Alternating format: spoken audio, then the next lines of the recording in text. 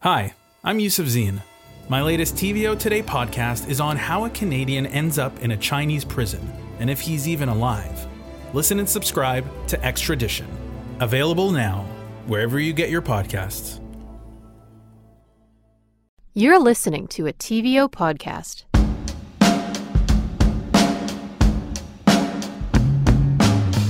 I'm Colin Ellis, and you're listening to On Docs, a podcast about documentaries and the stories they tell. Today I'm speaking with Liz Marshall. She's the director of films like Mitty and Future and The Ghost in Our Machine. Her new film, Meet the Future, looks at the pioneers behind the growing cellular agriculture industry, or cell-based meat, but don't call it lab meat.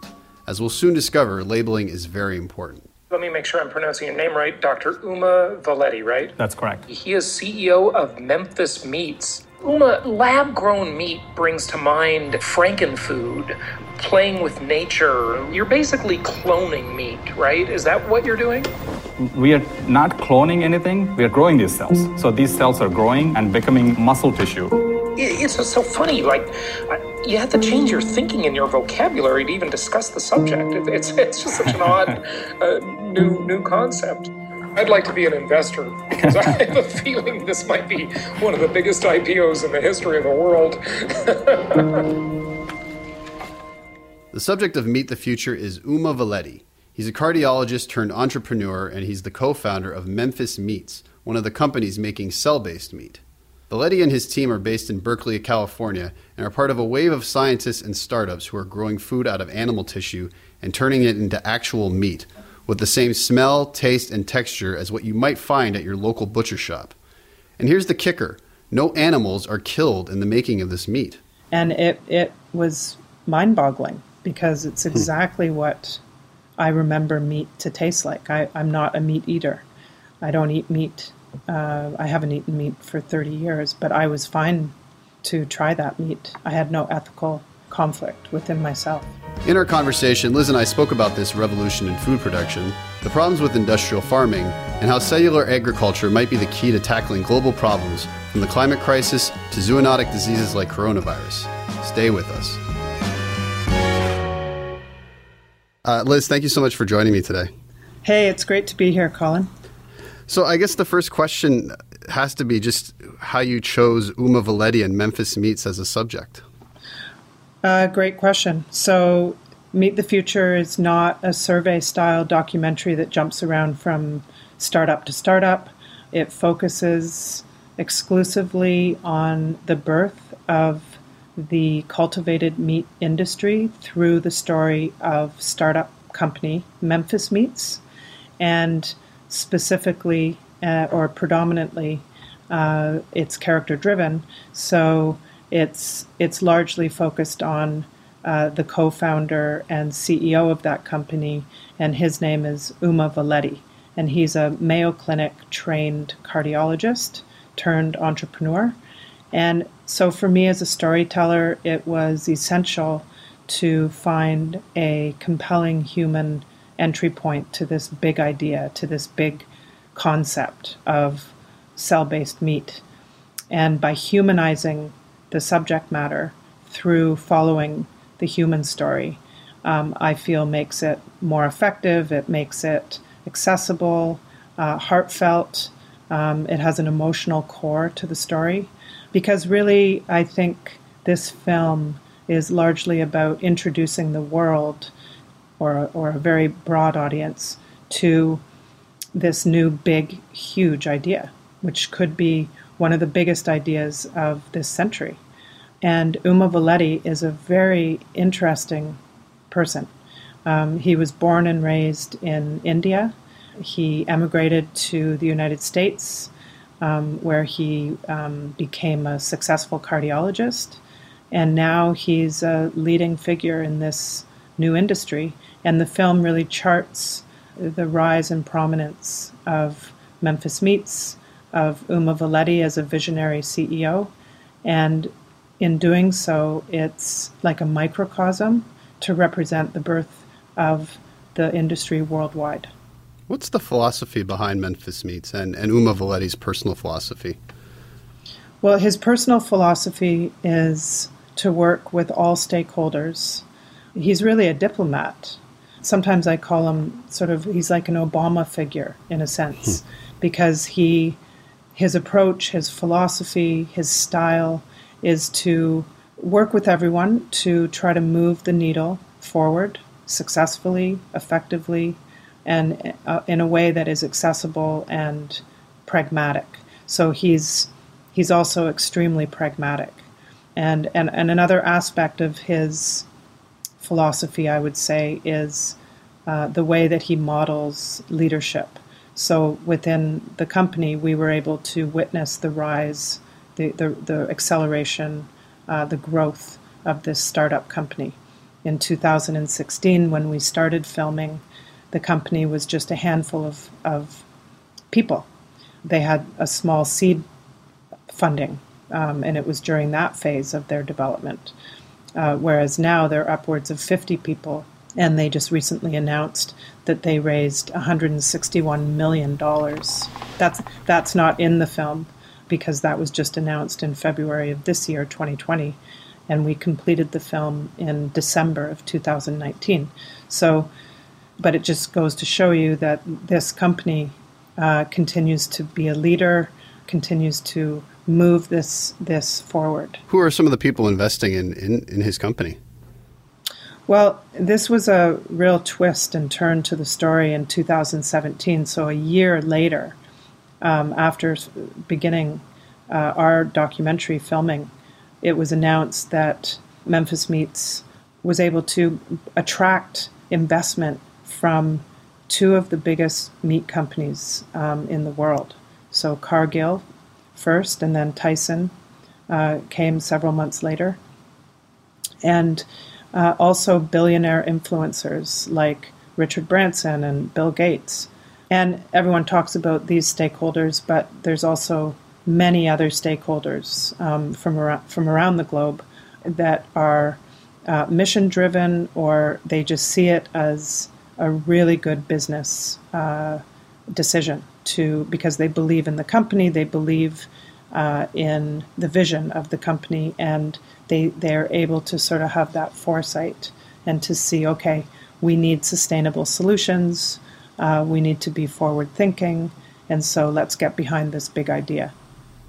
And so the company takes animal cells out of chickens and out of cows and out of pigs, and they turn it into meat. Is that basically it?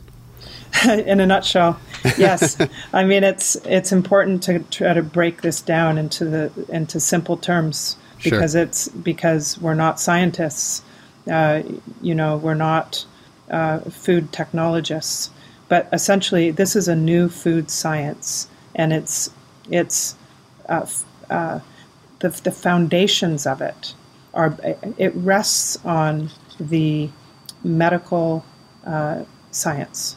So the ability to regenerate heart muscle to save human lives. That's actually what piqued enormous interest for Uma when he was practicing as a cardiologist. And he really, he'd already understood the concept of what was then called cultured meat or clean meat.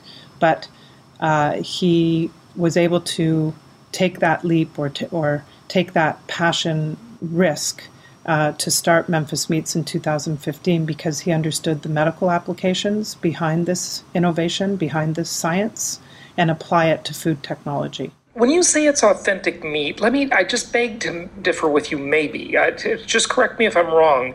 You are engineering it. It's not completely natural, if you will.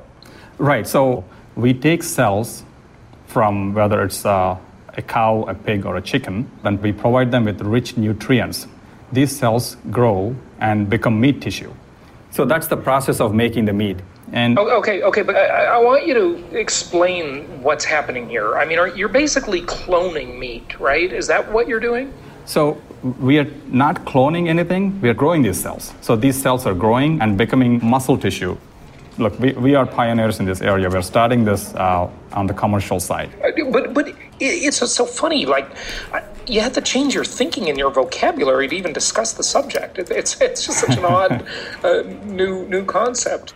So it's a process of various steps that takes a few weeks as opposed to years to produce meat. And it looks and tastes just like real meat, basically, right?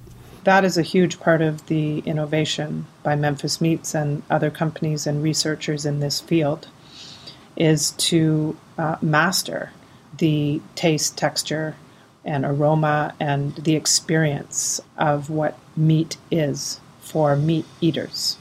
See all the fibers in there, see the browning of the skin. And as you pull apart, meat's hard to pull apart because it's got those features and those proteins and the elasticity, which is... That is meat. That is duck meat. It's delicious. And I was able to try it myself. I was just going to ask, how was it?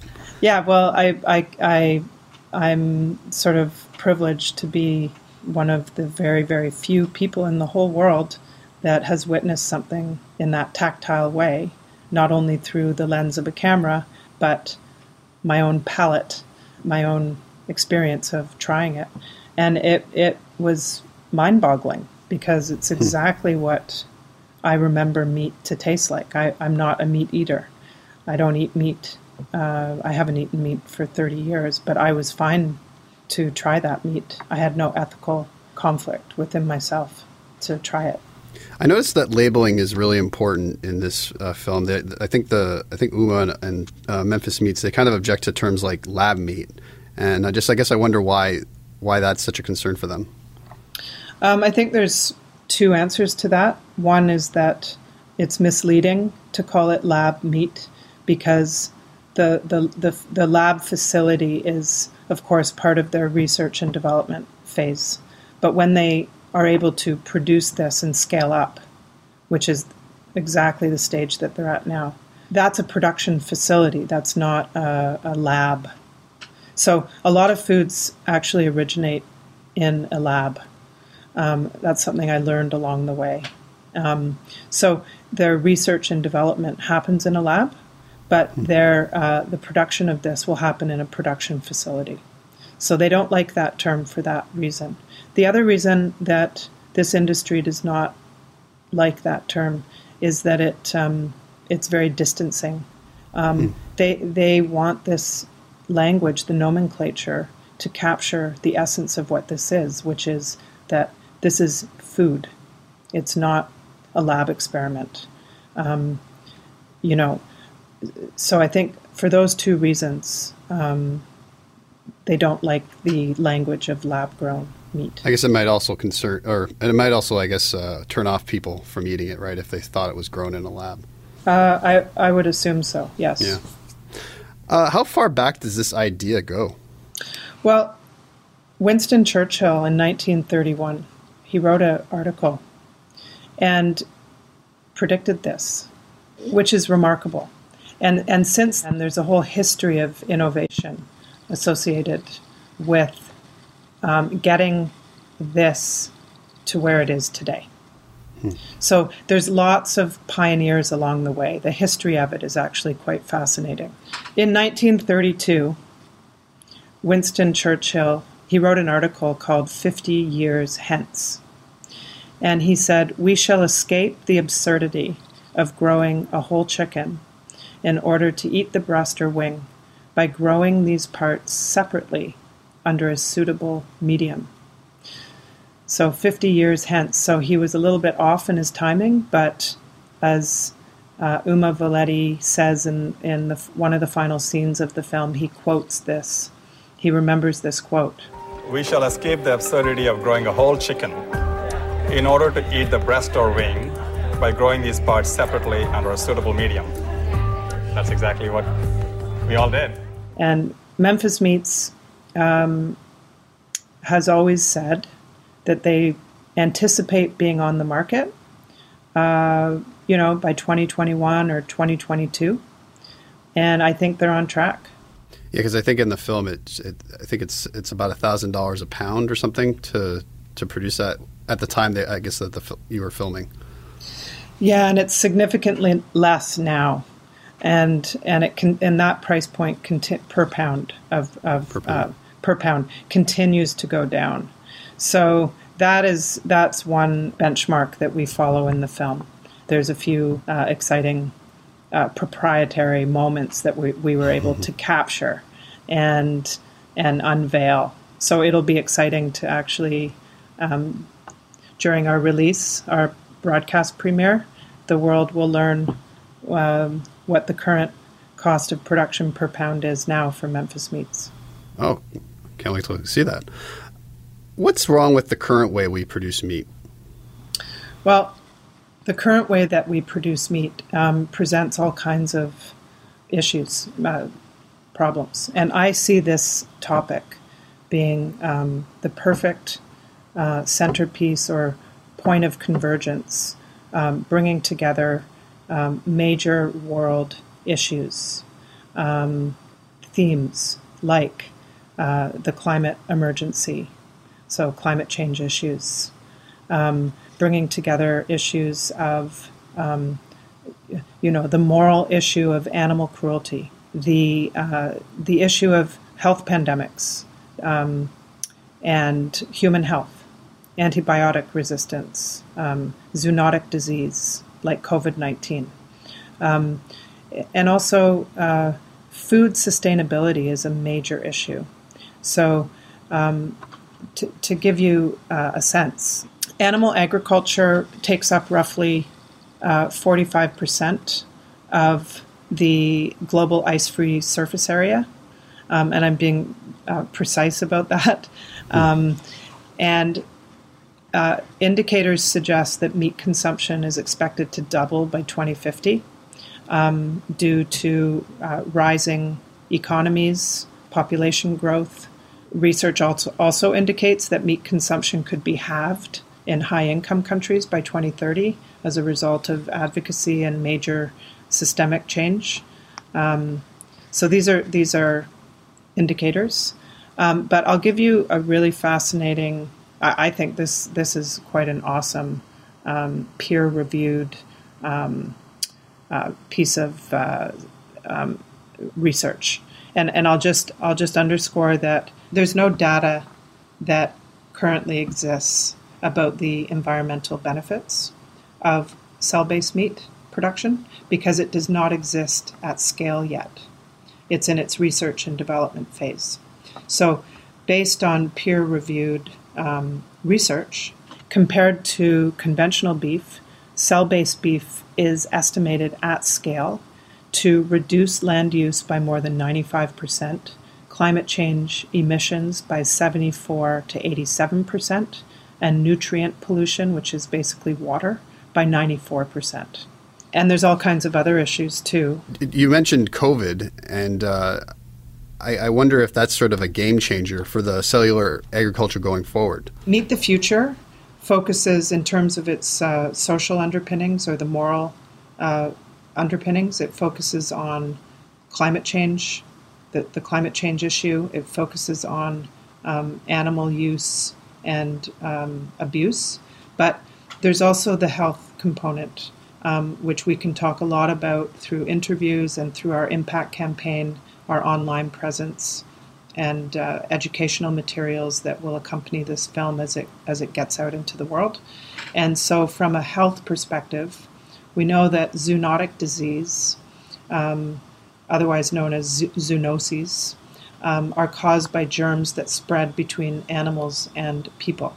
So everyone's talking about wet markets, but industrial farming, where animals are confined, they're slaughtered, these risks are enormous. This growing meat from cells bypasses the breeding, confinement, and slaughter of animals, and so that limits the risk to public health. How does the beef industry, poultry industry, how do they feel about cell-based meat? Well, this is an aspect of the story that I love so much because there's nuance. This is not a David and Goliath story, meaning it's not good guys versus bad guys. It's not disruptors against a villain. It's not that kind of story paradigm. What we're looking at here and what we followed over time is an understanding that everyone needs to work together to move this forward. And that goes back to your question about Uma and what his philosophy and what his approach is. And that truly represents who he is in terms of building a big tent, bringing as many stakeholders together as possible to find solutions and moving things forward. So Memphis Meats has the meat industry. It has mission-driven investors.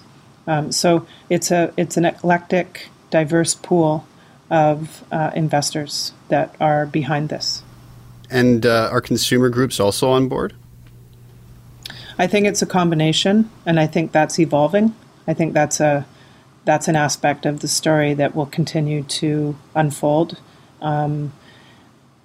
We were excited to be able to witness firsthand and document the historic USDA, FDA public meeting where in Washington, D.C., people from all walks of all parts of society, including ranchers and farmers across the Midwest, including representatives from the cell-based meat companies in America, and including consumer groups, came together and could get up to the microphone and offer up to 3 minutes of voicing concern, voicing research, voicing questions, basically putting their voice on the record about the regulatory